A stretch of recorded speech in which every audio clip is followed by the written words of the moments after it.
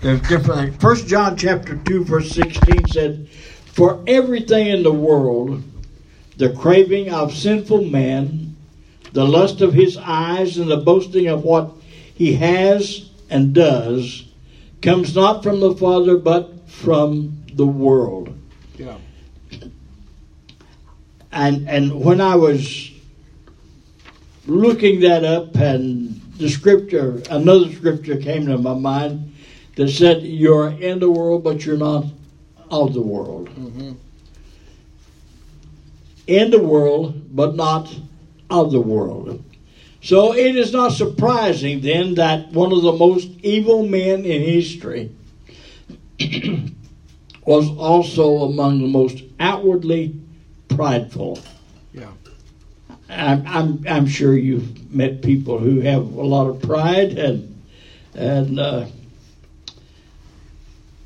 lot of pride.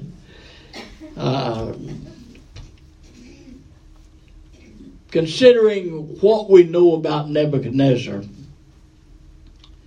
it is perhaps not surprising that he became prideful. When you look at him and study him, and that's what we're doing tonight, he was a very successful man.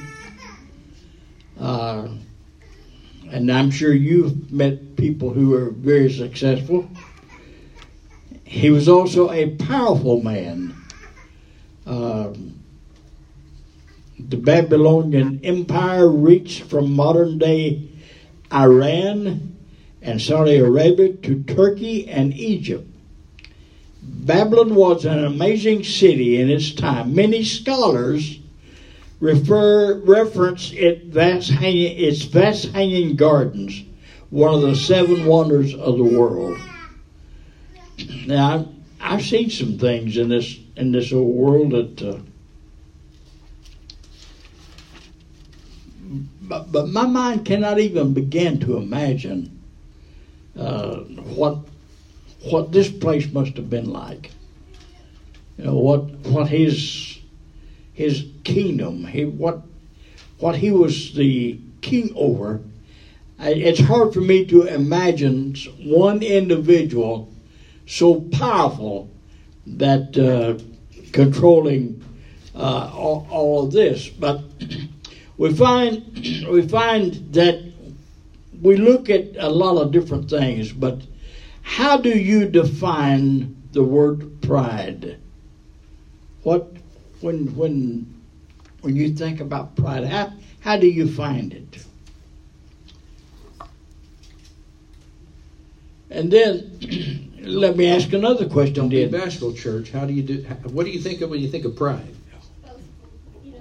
Who? Thinking out for yourself. Boastful? Boastful. Look what I did. Look what I did. Okay. Self-absorbed. Self-absorbed. Oh no. Yeah. Why is pride both dangerous and sinful for the Christian? Why is pride dangerous and sinful? Right. Because eventually somebody would be prideful enough to think he's better than God. Somebody will think he's better than God eventually. So maybe it's like someone like Satan had so much pride that he thought he could overthrow God.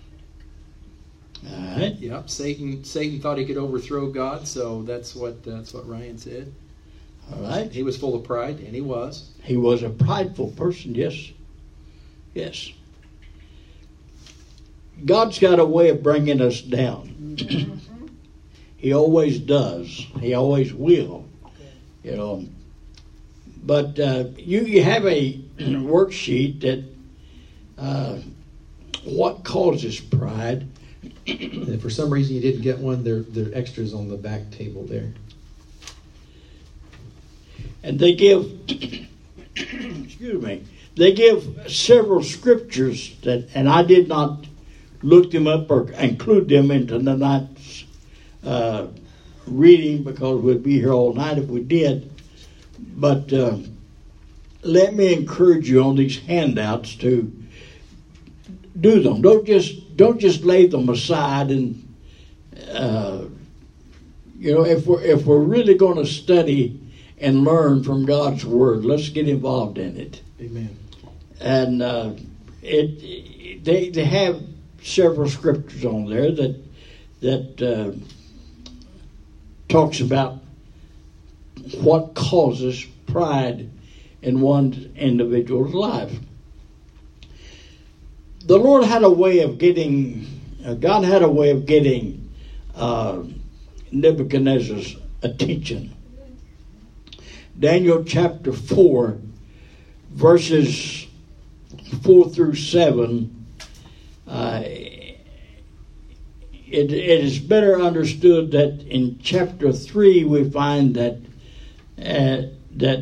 Shadrach, Meshach, and Abednego wouldn't bow to the golden image that Nebuchadnezzar had made, and in his anger, because three boys wouldn't do what he told them to do, well, he told them if they didn't, they were going to put them into the furnace, and the furnace would be heated 7 times hotter than it's ever been heated. And when you read chapter 3, you find out that the men that was going to throw Shadrach, Meshach, and Abednego into the furnace, the heat was so intense that they died. So, in looking at that, they told Nebuchadnezzar, we won't bow because the God that we serve will deliver us, will take care of us. But if he don't, we still won't bow to your golden image. Amen. So the king's arrogance, my goodness, I'm the king, I've given a command. They didn't obey the king's command, but so he had them thrown into the furnace. The event tells us that Nebuchadnezzar went and looked into the furnace, but he said, did not we throw 3 into the furnace, but I see 4 that's in there.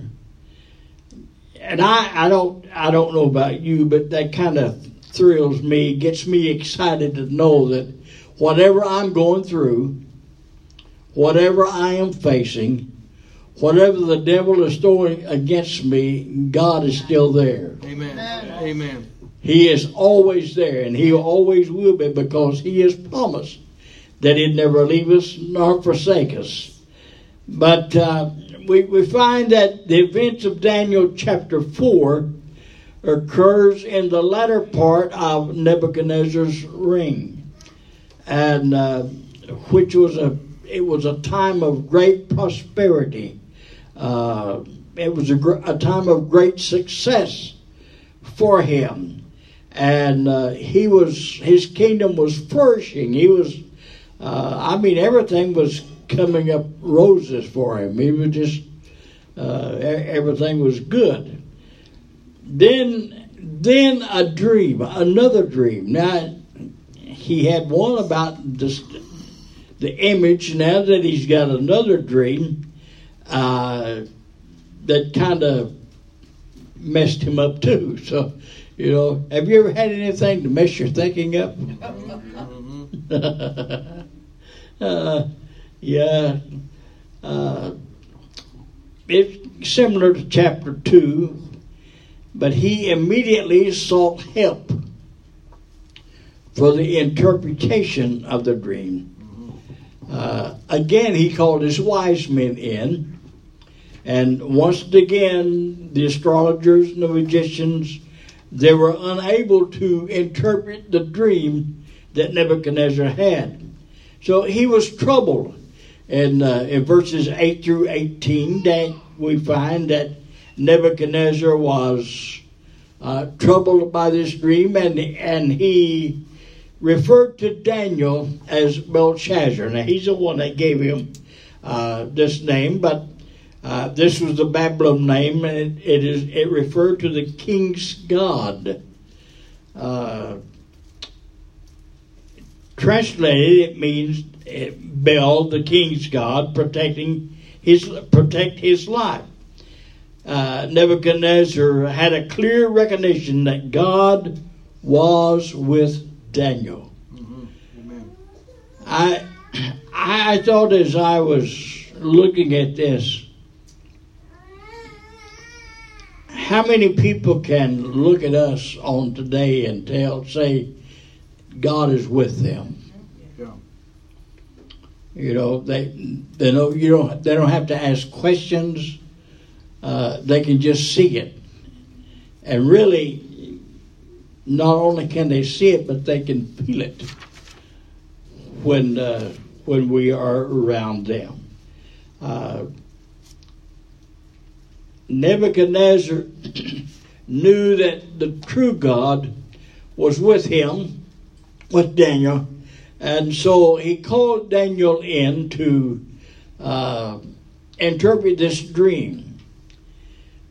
This dream would declare the power and the sovereignty of the one true God over all the kingdoms of the earth. The king knew he needed an interpretation. So what did the dream mean? You want me to read that dream, brother? Do I want to read Do it? you want me to read it? Yeah. Daniel chapter 4, verse number 8. Yeah. This is the dream. Chapter 4, verse number 1. Verse number 4. I, Nebuchadnezzar, was at home in my palace, contented and prosperous. I had a dream that made me afraid. As I was lying in bed, the images and visions that passed through my mind terrified me. So I commanded all the wise men of Babylon he brought before me to interpret the dream for me. When the magicians, enchanters, astrologers, and diviners came, I told them the dream, but they could not interpret it for me. Finally, Daniel came into my presence, and I told him the dream. He is called Belshazzar, after the name of my God, and the spirit of the holy gods is in him. I said, Belshazzar, chief of the magicians, I know that the spirit of the holy gods is in you, and no mystery is too difficult for you. Here is my dream. Interpret it for me. These are the visions I saw while lying in bed. I looked, and there before me stood a tree in the middle of the land. Its height was enormous. The tree grew large and strong, and its top touched the sky. It was visible to the ends of the earth. Its leaves were beautiful, its fruit abundant, and on it was food for all. Under it the wild animals found shelter, and the birds lived in its branches. From it every creature was fed. In the visions I saw while lying in bed, I looked, and there before me was a holy one, a messenger coming down from heaven. He called in a loud voice, cut down the tree and trim off its branches, strip off its leaves, and scatter its fruit. Let the animals flee from under it and the birds from its branches, but let the stump and its roots, bound with iron and bronze, remain in the ground in the grass of the field. Let him be drenched with the dew of heaven. Let him live with the animals among the plants of the earth. Let his mind be changed from that of a man, and let him be given the mind of an animal, till 7 times pass by for him. The decision is announced by messengers. The holy ones declare the verdict, so that the living may know that the Most High is sovereign over all kingdoms on earth, and gives them to anyone he wishes, and sets over them the lowliest of people. This is the dream that I, King Nebuchadnezzar, had. Now, Belshazzar, tell me what it means, for none of the wise men in my kingdom can interpret it for me, but you can, because the spirit of the holy gods is in you. It says a messenger entered the dream, likely an angel that was there, that entered the dream, and stripped the tree. The animals flee from it unharmed. Only the stump and the root would remain, guarded from destroyers by iron.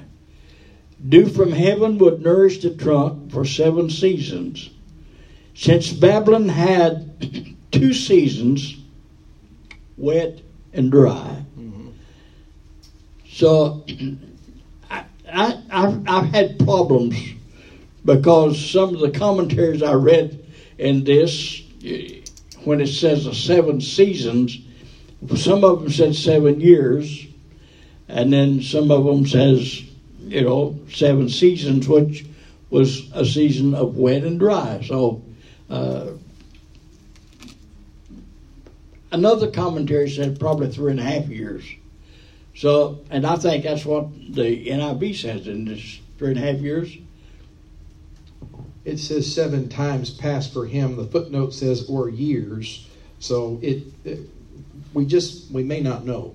Okay. But 3.5 years or 7 years, take your pick. It's a long time. That's right. To go through what he did. Yeah. That's for sure. But this dream that Nebuchadnezzar had would declare the power of God. And it was not just right then, but it was in that one place, but he was over all the kingdoms of the earth. God is sovereign over all the kingdoms of the earth. Amen. God is in control. Yes, He is.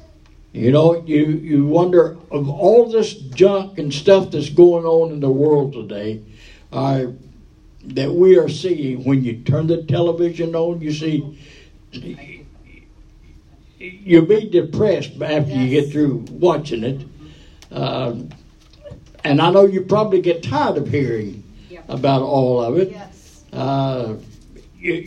But still yet, God is in control. Amen. We can lay down at night and in peace and know that regardless of what comes, regardless of what goes, God is in control of everything. And God alone decides who will lead kingdoms. I don't know about you, but I'm starting to get all kind of things through the mail. Vote for this one, vote for that one, vote for this one, vote for that one, And most of them I've never even heard of. So, but still yet, God is in control of everything. Regardless of what comes or what goes, God is in control. Amen. So the king knew he needed an interpretation of this dream. And what did the dream mean? He sought out Daniel because Daniel had the Lord within him. Amen.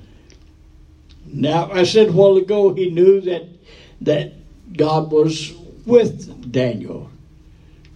And I said, a lot of people need to know, they need to know that God is with us. But they also need to know that God is in us. That God is in us. I think it's important to note, too, that Nebuchadnezzar, he was full of pride, but you can tell he knew Daniel had the spirit of the true living God. Right. He knew that. But the scripture says that he had the dream, he was troubled by it, and he didn't know what to do. He didn't know what it meant. So only when somebody who is so self-reliant and full of himself gets to the place where they just don't know what to do. They think they know what to do in every situation, but then when there's a God thing that happens in his life, he doesn't know what to do. And so he looks to people who have no godly influence at all, because he said he called the diviners and the magicians, and they couldn't help couldn't it. do it. So when you're faced with a difficult situation and something that you don't know what to do, the first thing that you want to do is not to call, or I use a double negative. The last thing you want to do is call upon people that have no clue about spiritual things. People who don't have a relationship with God. And then he called upon Daniel because he knew that, well, if nobody can do it, and many times people will look at God as a last resource, or spiritual people as a last resource, or when all hope is gone, they'll look to people who really have a connection with God, when we can have a connection with God ourselves. That's right. That's right. Right. Sorry, I couldn't help myself. That's all right. Go right ahead. It was not easy for Daniel to interpret the dream for Nebuchadnezzar. Daniel chapter 4 verse 19 says he was perplexed by it. The message conveyed is that Daniel knew what the dream meant, but was troubled as the thought of explaining its meaning to the king. He even went so far as to declare that he wished the interpretation applied to the king's enemy. No one, not even a great man of faith like Daniel, relished the thought of delivering bad news to a king. But yet, Daniel proceeded with his interpretation, and then the tree represented Nebuchadnezzar. His greatness reached to the end of the known world, reflecting in its incredible military success. In that context, the distant part of the earth would extend throughout the Mesopotamia region and the Semitic world, which we would regard as the Middle East today. It hadn't been too long ago till we heard a lot about the Middle East. Nebuchadnezzar had established himself as an unequaled power in that part of the globe. Why do you think Daniel struggled to tell Nebuchadnezzar the interpretation of the dream? Power. Huh? Power of Nebuchadnezzar. I mean, he could have people killed. Real quick. It probably went through his mind. Yeah. Probably his power because he could have people killed. Anybody else? I mean, would you be afraid to tell him? I mean, Daniel wasn't because he knew it through God. yeah, Daniel wasn't afraid, but he didn't want to do it. But I wouldn't want to do it. You know, I got some bad news for you, Yeah, there you go. Your Majesty. By the way, I'm just the messenger. Why is it vital to recognize that obeying God can mean following paths of uncertainty and even danger or fear? Because in situations like this, you know, where the truth can potentially get you killed, you know, following God and sometimes telling people the truth of God could get you killed. Telling people the truth of God could get you killed, is the comment that was made. Okay.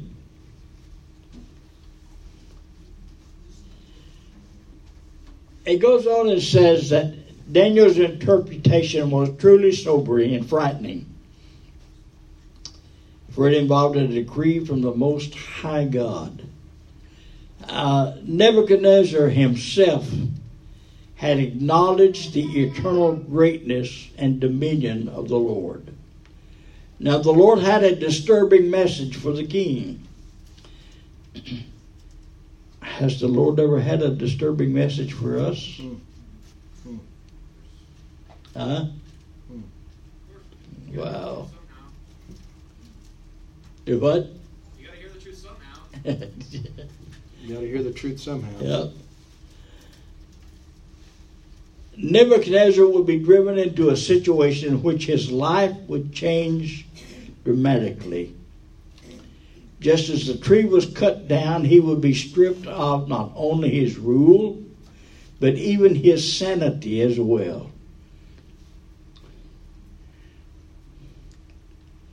I heard a message one time that they entitled it that Nebuchadnezzar had a nervous breakdown, as you know what, and they use this as an illustration that he lost his sanity. This powerful king, brilliant in warfare, would be reduced to the mentality of an animal in the field. Now, I don't know about you, but it's hard for me to wrap my mind around something like this happening to an individual. But still yet, on the other hand, it's not hard to realize that God is still in control. Amen. Regardless of what's going on, God is in control of everything. And it said he himself would live as such an animal, consuming the vegetation of the field like an ox. Yet his life would be preserved. Wow.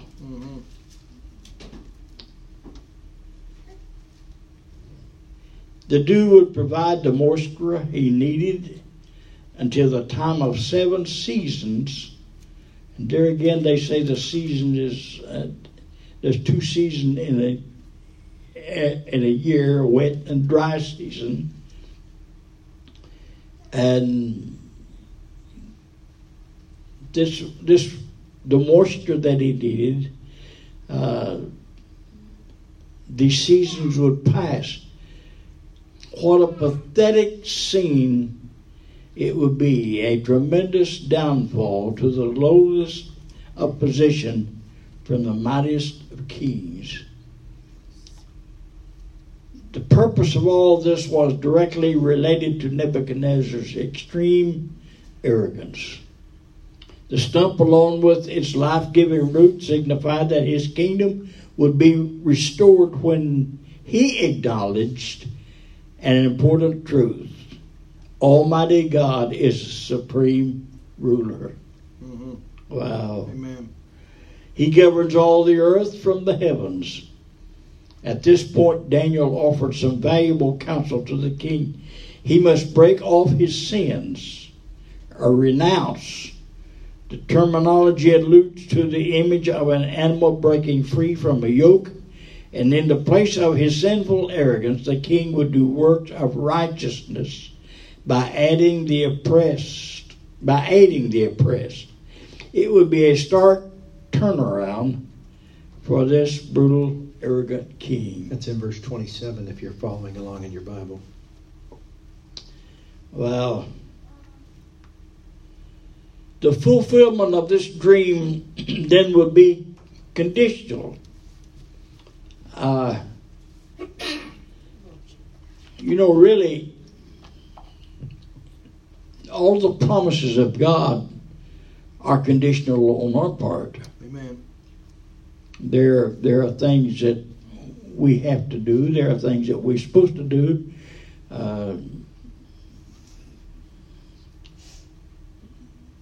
If the king continued in his wickedness, he would face horrible judgment.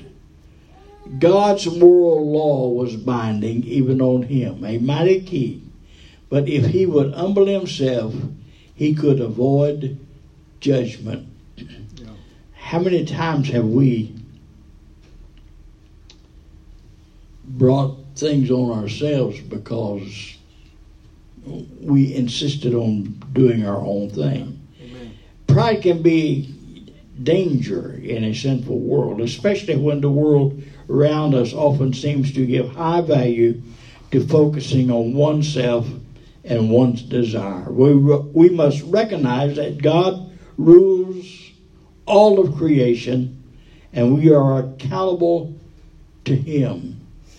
Have you ever heard anybody say that I'm not accountable to anybody? Yeah. Huh? Yeah. I've heard that. But we are. Mm-hmm. We are accountable, That's right. and we're accountable to God. Amen.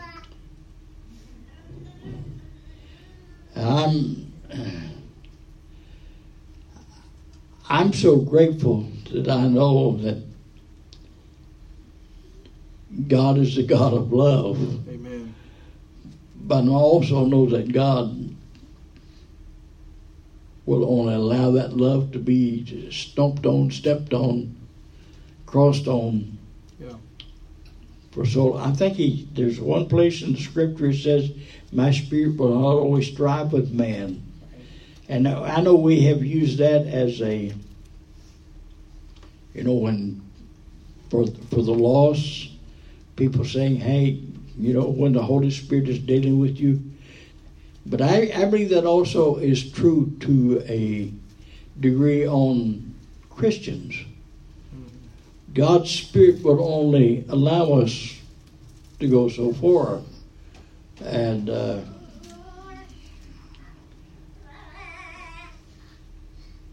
I think about David, where David prayed the prayer in Psalm 51, take not thy Holy Spirit from me. You know, I don't know about you, but I want to feel the Spirit of God every day. Amen. Amen. I want to know that He's alive and well in my heart and in my life. A full year passed without Nebuchadnezzar experiencing judgment. Some scholars speculate that perhaps Nebuchadnezzar attempted to heed Daniel's word for a time, bringing about the elapse of time before judgment.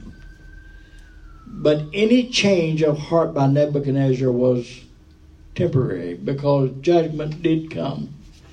That's verse 28, I think. Verse 28, and I think that the scripture where it talks about how that God is long-suffering, that all should come to repentance, Right. that comes to mind. So he gave him a good chance. A long time. A year. Verse 28 says, all this happened to King Nebuchadnezzar. Verse 29, 12 months later, as the king was walking on the roof of the royal palace of Babylon, he said, is not this the great Babylon I have built as the royal residence? By my mighty power and for the glory of my majesty. Wow, he was arrogant. Yeah. Well, look what I have done. Look what I have built. You know, I've heard the pastor say, you know, this is not our church, it's God's church. Amen. It's not the pastor's church, it's God's church. Amen. That's right. You know, and I've been in places where I've heard pastors say, my church. And I've been guilty. When I pastor, I've been guilty of saying, my church, you know. And I've also had the Spirit to quicken me, hey, it's not your church.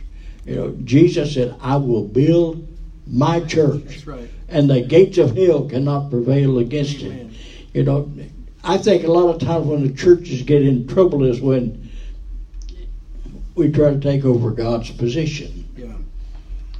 Instead of letting Him take care of it.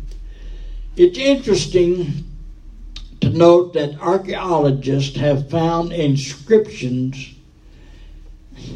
Wow. Now, we have been to this. Some of the places on the news that they show, I think, and I told my wife, hey, I've been there. I've stood there. I know what they're talking about there. So it's hard for me to realize that and go back and dig out things that have been written years ago. Mm-hmm. I mean, not just a few years, several years, 1,000 years ago, that was there, and to see that how it brings the Word of God, let you know that hey, it's real. Amen. It's real. Amen. It's not something that just happening. It's real. It's alive and well, and they have found that things, inscription that pertains to Nebuchadnezzar during his kingdom, during his time. So what is recorded in Scripture, I mean, it just brings it, it's alive. You know, when you pick this up, it's alive. Amen. It's alive. And, wow. Such inscriptions declare him to reign forever and enjoy the special favor of his pagan gods. The inscriptions make no mention, however, of the one true God. Mm-hmm. Nebuchadnezzar's vain celebration of self was interrupted by a voice from heaven. Everything Daniel had declared was about to come to pass. Mm-hmm. The weight of God's wrath would settle upon the king. He would be driven out from his people and separated from his nation, losing his power and the life of pleasure he enjoyed. Instead, Nebuchadnezzar would live like an animal, existing in all of the unpleasantness that such a life would involve. Verse number 33. You want to read that one? Immediately, what had been said about Nebuchadnezzar was fulfilled. He was driven away from people and ate grass like the ox. His body was drenched with the dew of heaven until his hair grew like the feathers of an eagle and his nails like the claws of a bird. Wow. So he became just like a brute beast. Yeah. Living out in the fields. Amen. His fingernails grew.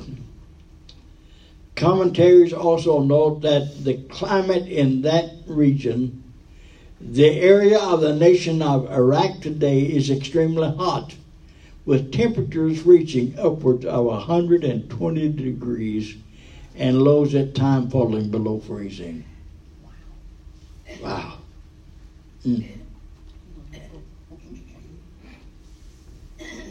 Constant exposure to such extremes would toughen and thicken his skin. Truly the king had become a frightful figure suffering in a primitive existence. This terrible state of being would continue for 7 seasons. And this again is where that I saw that one of the commentators said that for 7 years. 3.5 years or 7 years, like you said, it's a long time. Can you imagine running into that creature out in the middle of nowhere? Right. That'd be a scary thing. Yes, it would be. Seeing Yes, a man that's just like an animal. Why might a person struggle to heed a warning from God, even if he or she believes the warning to be accurate?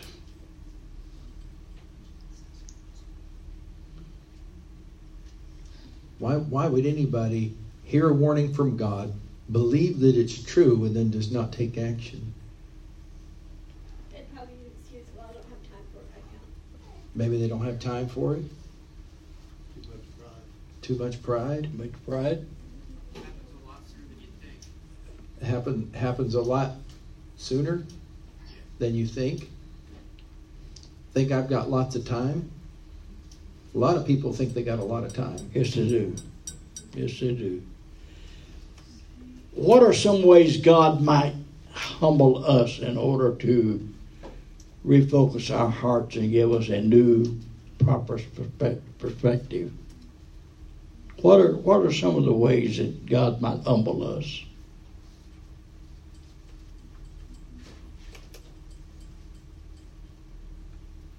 Sometimes He can take our excuses away. You know, could be a lot of stuff. I can't do this for the Lord because I'm too busy doing this. Well, what happens when that is gone? And it could be work. It could be any number of things. At the end of the 7 seasons, God restored Nebuchadnezzar's sanity and allowed him to become aware of his situation.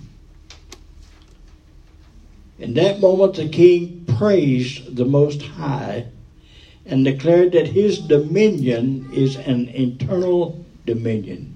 His kingdom endures from generation to generation.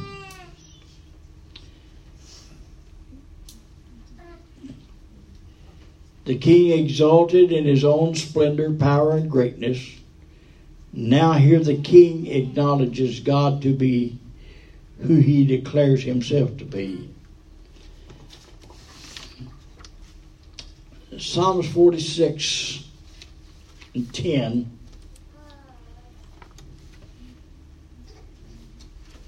Be still and know that I am God. I will be exalted among the nations. I will be exalted in the earth. Amen. Amen. Wow. Psalms 47:9 says, "The nobles of the nation assembled as the people of God of Abraham. For the kings of the earth belong to God. He is greatly exalted." The nobles of the nations assembled as the people of the God of Abraham. For the kings of the earth belong to God. He is greatly exalted. Amen. Psalms 99:2 said, "Great is the Lord in Zion. He is exalted over all the nations." Amen. Wow. Amen. The Lord is exalted, Psalms 113 verse 4. The Lord is exalted over all the nations, His glory above the heavens. So Daniel is telling the statement that all the people of the earth are regarded as nothing. What can we learn from Nebuchadnezzar about the proper response when we realized we've sinned? Repent, yeah. Repent. Which what does repent mean? Repent means not just be sorry for something or say a prayer and say I'm sorry, but to turn away from that action and don't do it anymore. A turnaround. A complete turnaround. That's right. As Christians, we are wise to examine ourselves for pride or selfish ambitions. Look at how you view yourself. And there could be a rabbit trail there. But we have to ask the Lord to help us reject pride and instead walk humbly in fellowship with Him, honoring others as greater than yourself. Yeah. Romans 12:10 says, "Be devoted to one another in brotherly love. Honor one another above yourselves." Yeah. Be devoted to one another in brotherly love. Honor one another above yourselves. Amen. I look at this and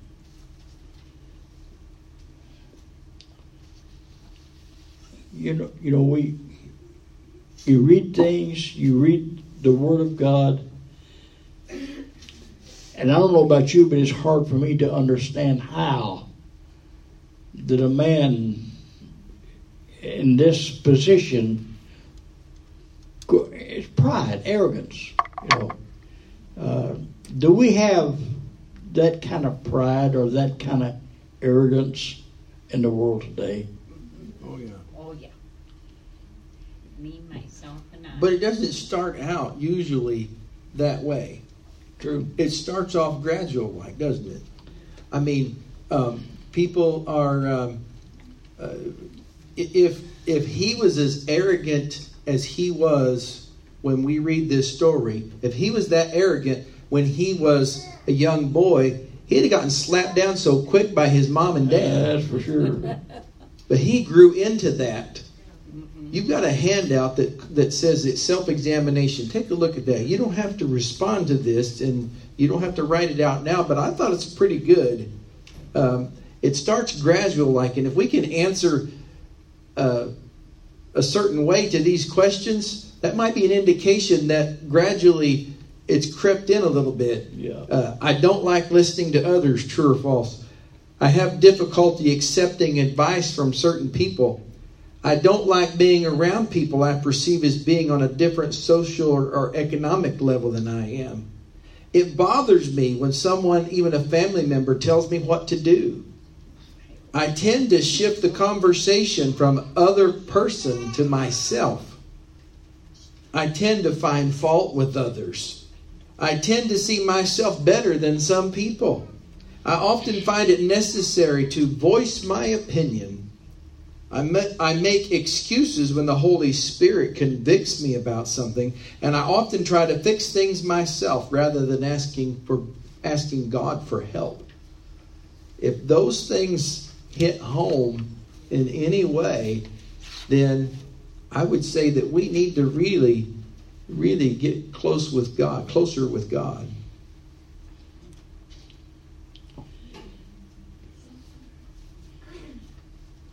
I think as we look at that,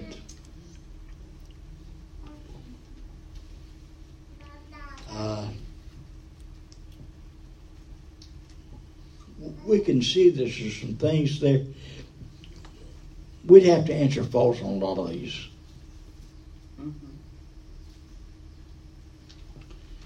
Or we'd have to answer true on a lot of these. I tend to find fault with others. No, I don't, except for this person or that person. Yeah. Of course, gossiping part is not on here, but we don't gossip. Everything we say about our neighbor are true,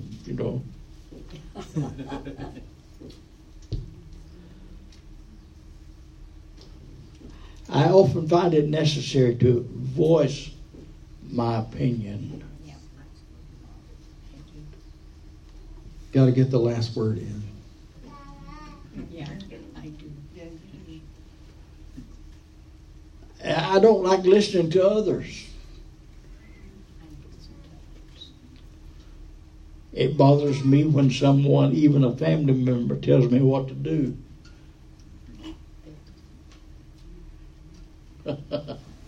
Wow. That's some powerful things.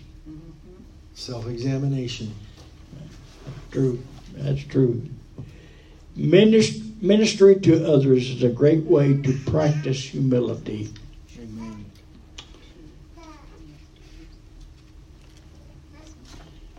And this, I think there's a daily reading.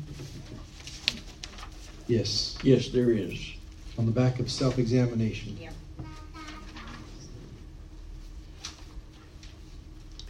A lot of people do not have a devotional time each day.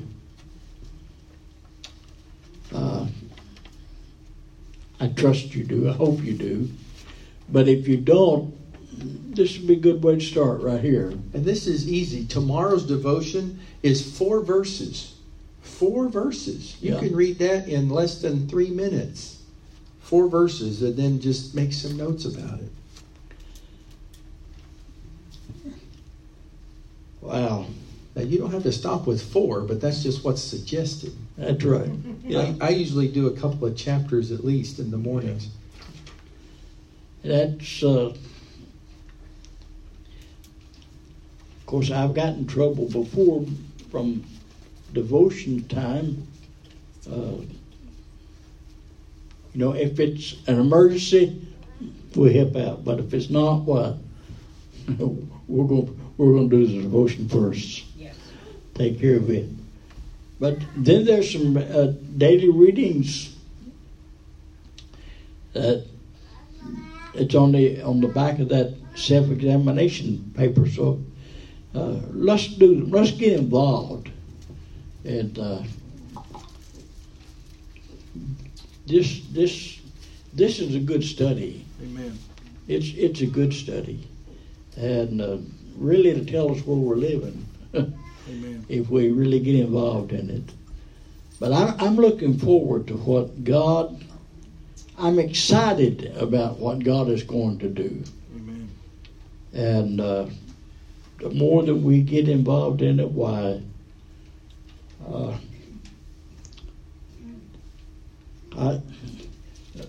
It's hard not to preach about some of this. It is. It is. That's where the preacher's got to turn off and the teacher's You have to turn it off. Yeah. Yeah, it is. You can take it and run with it. That's true. That's true. That's true. Pastor, I enjoy this. Amen. I enjoy it. It lets us know what pride really is. That's right. And reminds us that we need to be solid in our foundation of faith so that we can show that care and compassion. In your Bible, in James chapter 1, verse 27, it says that pure religion, and you can put the word Christianity, your walk with God, Yes. is this: that you care after the widows and the orphans. Yes. In other words, look after those who are less fortunate, those who are in desperate need. That's the first thing. And the second thing it says is to keep yourself from being polluted by the world. Yeah. That is what God recognizes as true religion, true Christianity, true walk with God, is doing for others. And when you're doing for others, you're thinking more about them than you are yourself. Because if you look out for other people, then God is going to look out for you. You put your relationship with God first. You keep yourself from being polluted by the world. That keeps you in tune with God and His mission. And it allows you to be able to reach out, because reaching out to other people is not just for their physical needs, but it's also for their spiritual needs. And you cannot do that. You can only do part of that if you are right with God. You've got to be right with God on the inside, or everything you do for somebody else is only humanitarian. And that's not what God's plan is. His plan is that we reach out in love, in godly love, so that other people can see Christ in us. So we need to be reaching out and doing that. Let's pray tonight. Father, we just thank you right now. We thank you, Lord, that this example that you've given us in Scripture. And Lord, we thank you for reminding us that we need not to be prideful and full of pride and arrogance. That, Lord, you are sovereign, you are still in control. And some things that we think we should control, Lord, we relinquish that over to you. God, we come before you today realizing that you are the one who created us. You gave us the breath in our lungs, and we thank you for that today. Lord, we ask that we humbly come before you and just repent of any sin or wrongdoing in our life. We trust you for salvation from sin. We repent of those things that are wrong, because, Lord, we know that without you, our life is just a mess. And God, we just ask right now for your Holy Spirit to just lead us and guide us. As we put you first in our lives, we renounce all of those wrong choices. And Lord, we ask for your help not to make them again, but to keep our foundation pure and solid on your word. Lord, we thank you for the fellowship of godly people that we can stay in contact with to help encourage us and to lift us up in the name of Jesus. We praise you for that. As we have gathered here tonight, Lord, not to be one any better than the other, because, Lord, your love reaches all of us. And you play no favorites, and you made a special message of that to Peter, letting him know that you don't show favoritism to anybody, that you love us all the same. Yes. None of us is greater than the other, but Jesus is the greatest because he shed his blood so that we could all live free. And we thank you for that today.